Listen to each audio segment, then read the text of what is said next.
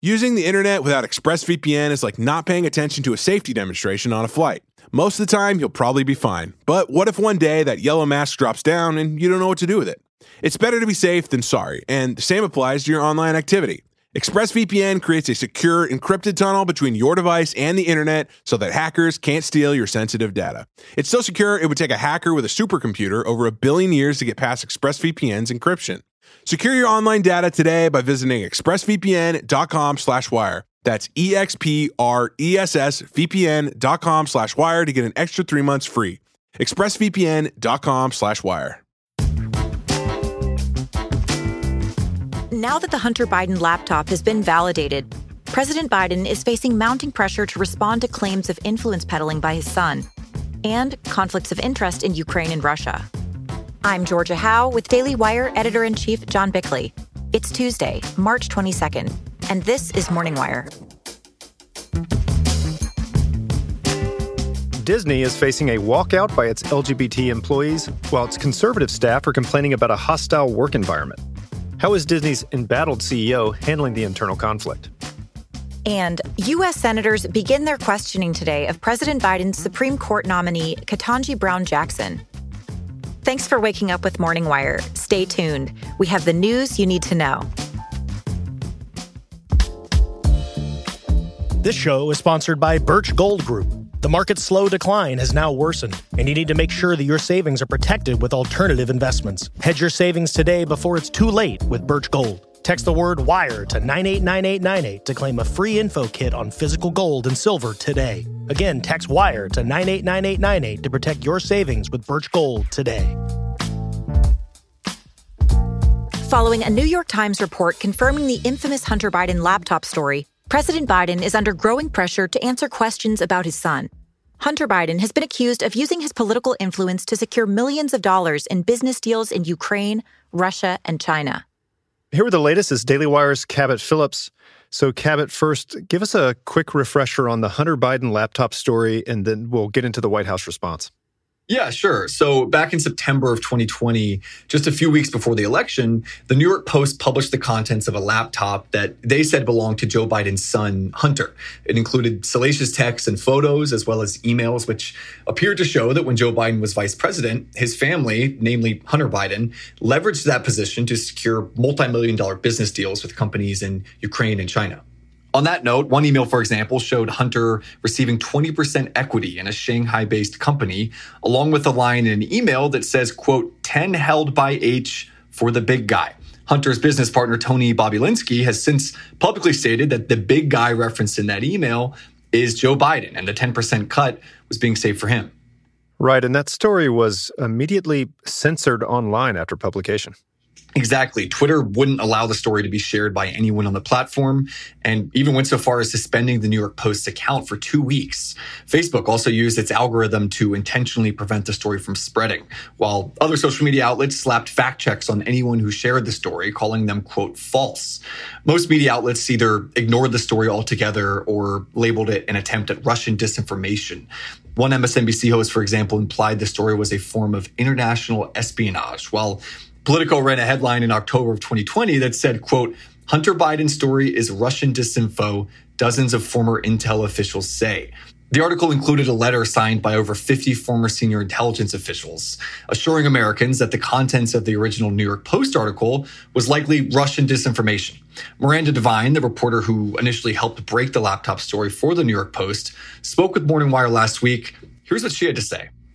Just after we published our first story about the laptop, claiming, without looking at the laptop, they claimed that in their expert opinion, the laptop and the material we were publishing was Russian disinformation, had all the hallmarks of Russian disinformation. Now, they should hang their heads in shame, but they don't. There's no remorse. There's no apology. Their reputations have not suffered one iota.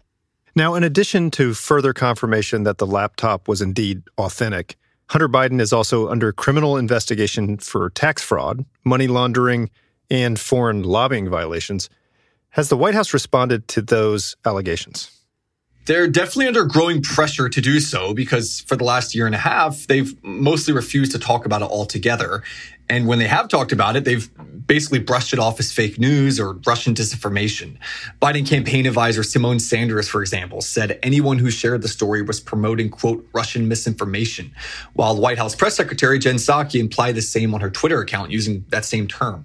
President Biden himself even called the story, quote, a bunch of garbage. But again, now that we have confirmation that the story is accurate, the president and others in his administration are not answering questions on the topic, and that's where the pressure is really starting to mount here. People, even in the media, are demanding answers.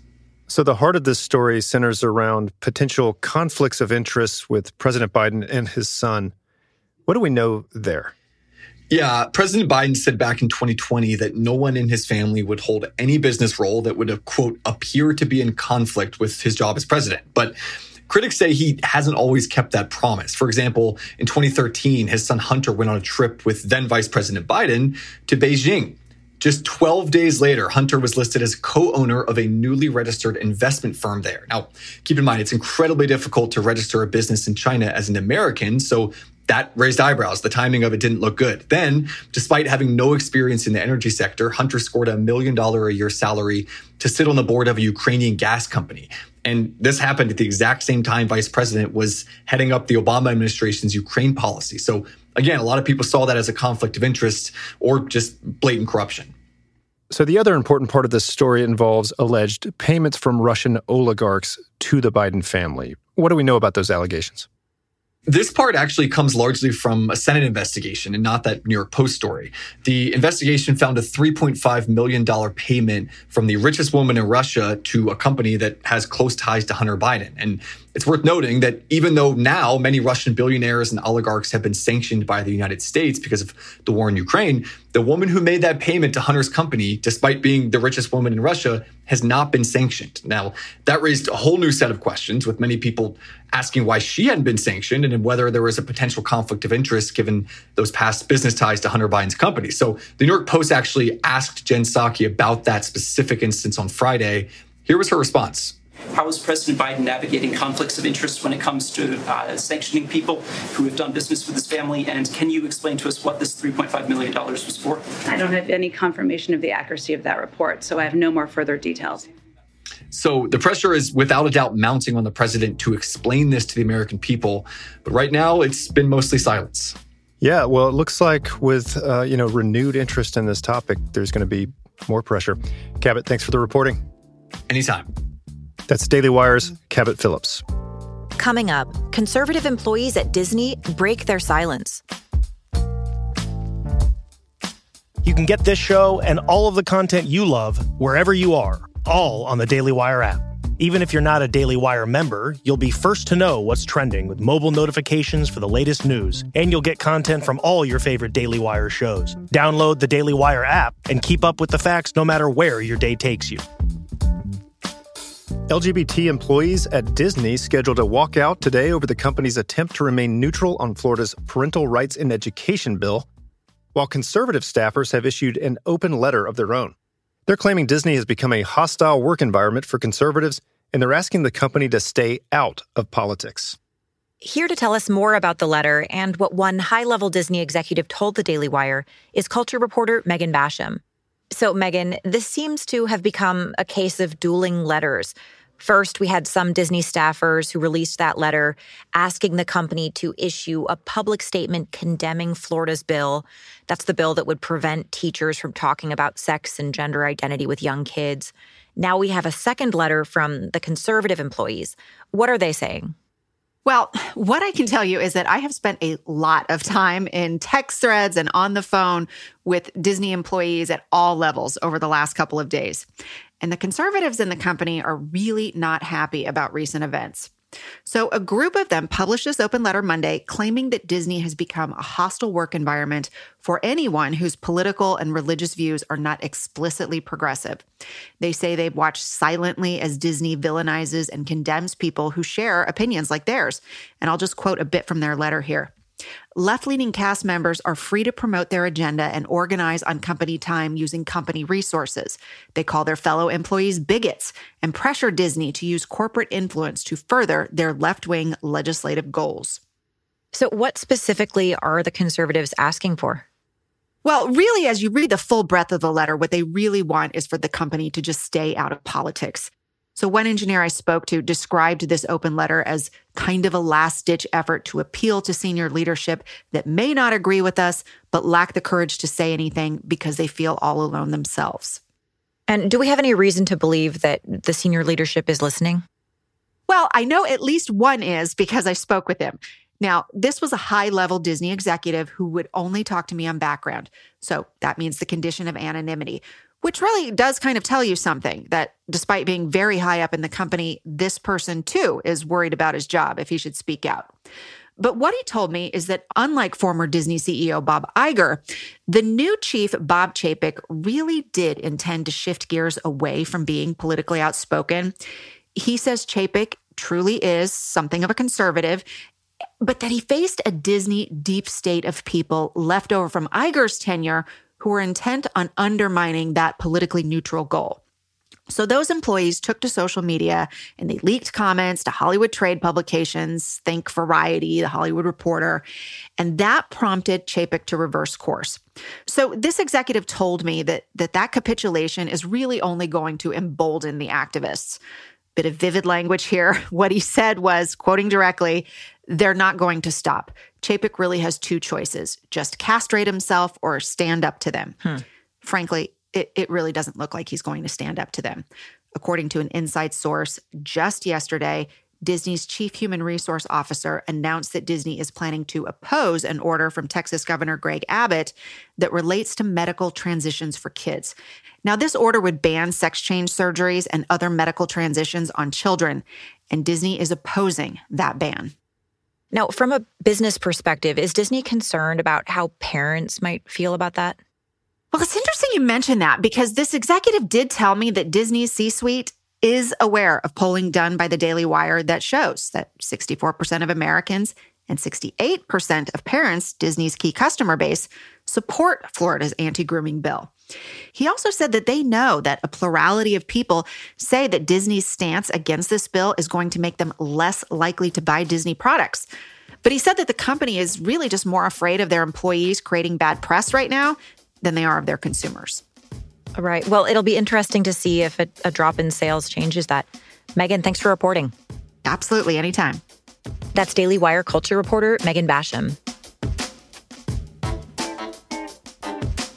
Confirmation hearings for President Biden's Supreme Court nominee Ketanji Brown Jackson began on Monday. Questioning from senators begins today and is expected to last 4 days. Jackson would replace retiring Justice Stephen Breyer. Her hearing comes just days after the announcement that Justice Clarence Thomas was hospitalized for an infection. Joining us to discuss is Mary Margaret Olahan, who's reporting from D.C. So, Mary Margaret, tell us about Biden's nominee. Hey, Georgia. So Ketanji Brown Jackson has a lot of experience in the judicial system. Jackson served as a law clerk to Justice Stephen Breyer, who she's replacing. And just last April, the Senate confirmed her to the United States Court of Appeals for the D.C. Circuit. Do we expect her to receive bipartisan support? It's looking like she won't be getting much Republican support, but she doesn't need it. Democrats can confirm her without any bipartisan support. In his opening statement, Republican Senator Josh Hawley of Missouri brought up his concerns about Jackson's record on child pornography charges. According to Hawley, Jackson has a pattern of going easy on distributors of child pornography, repeatedly handing down reduced sentences for these criminals. United States versus Hawkins. This was a child pornography case where the defendant distributed multiple images of child porn, possessed dozens more, including videos. The federal sentencing guidelines recommended a sentence of 97 to 121 months in prison. Prosecutors recommended 24 months in prison. Judge Jackson gave the defendant 3 months in prison. According to her defenders, Judge Jackson's record shows she generally gave child pornographers more lenient sentences than the sentencing guidelines, but those sentences were based on recommendations given by probation offices. Okay, so aside from some questions about child pornography sentencing, are there any other issues of concern with Judge Jackson? Well, Jackson is backed by a pretty interesting judicial activism group, Demand Justice, which was behind a very aggressive campaign to get Justice Breyer to retire to make room for a Black female justice. That group has ties to the progressive consulting group Arabella Advisors, and Demand Justice's top priority is to pack the Supreme Court by adding 4 more justices. One of their board members recently called the Constitution kind of trash, and this group has explicitly endorsed Jackson. All right, well, Mary Margaret, thanks for reporting. Thank you. That was culture reporter Mary Margaret Olahan. Thanks for listening to Morning Wire. We created this show to bring more balance to the national conversation. If you love our show and you stand with our mission, please consider subscribing, leaving us a 5-star rating, and most importantly, sharing our podcast with a friend. That's all the time we've got this morning. Thanks for waking up with us. We'll be back tomorrow with the news you need to know.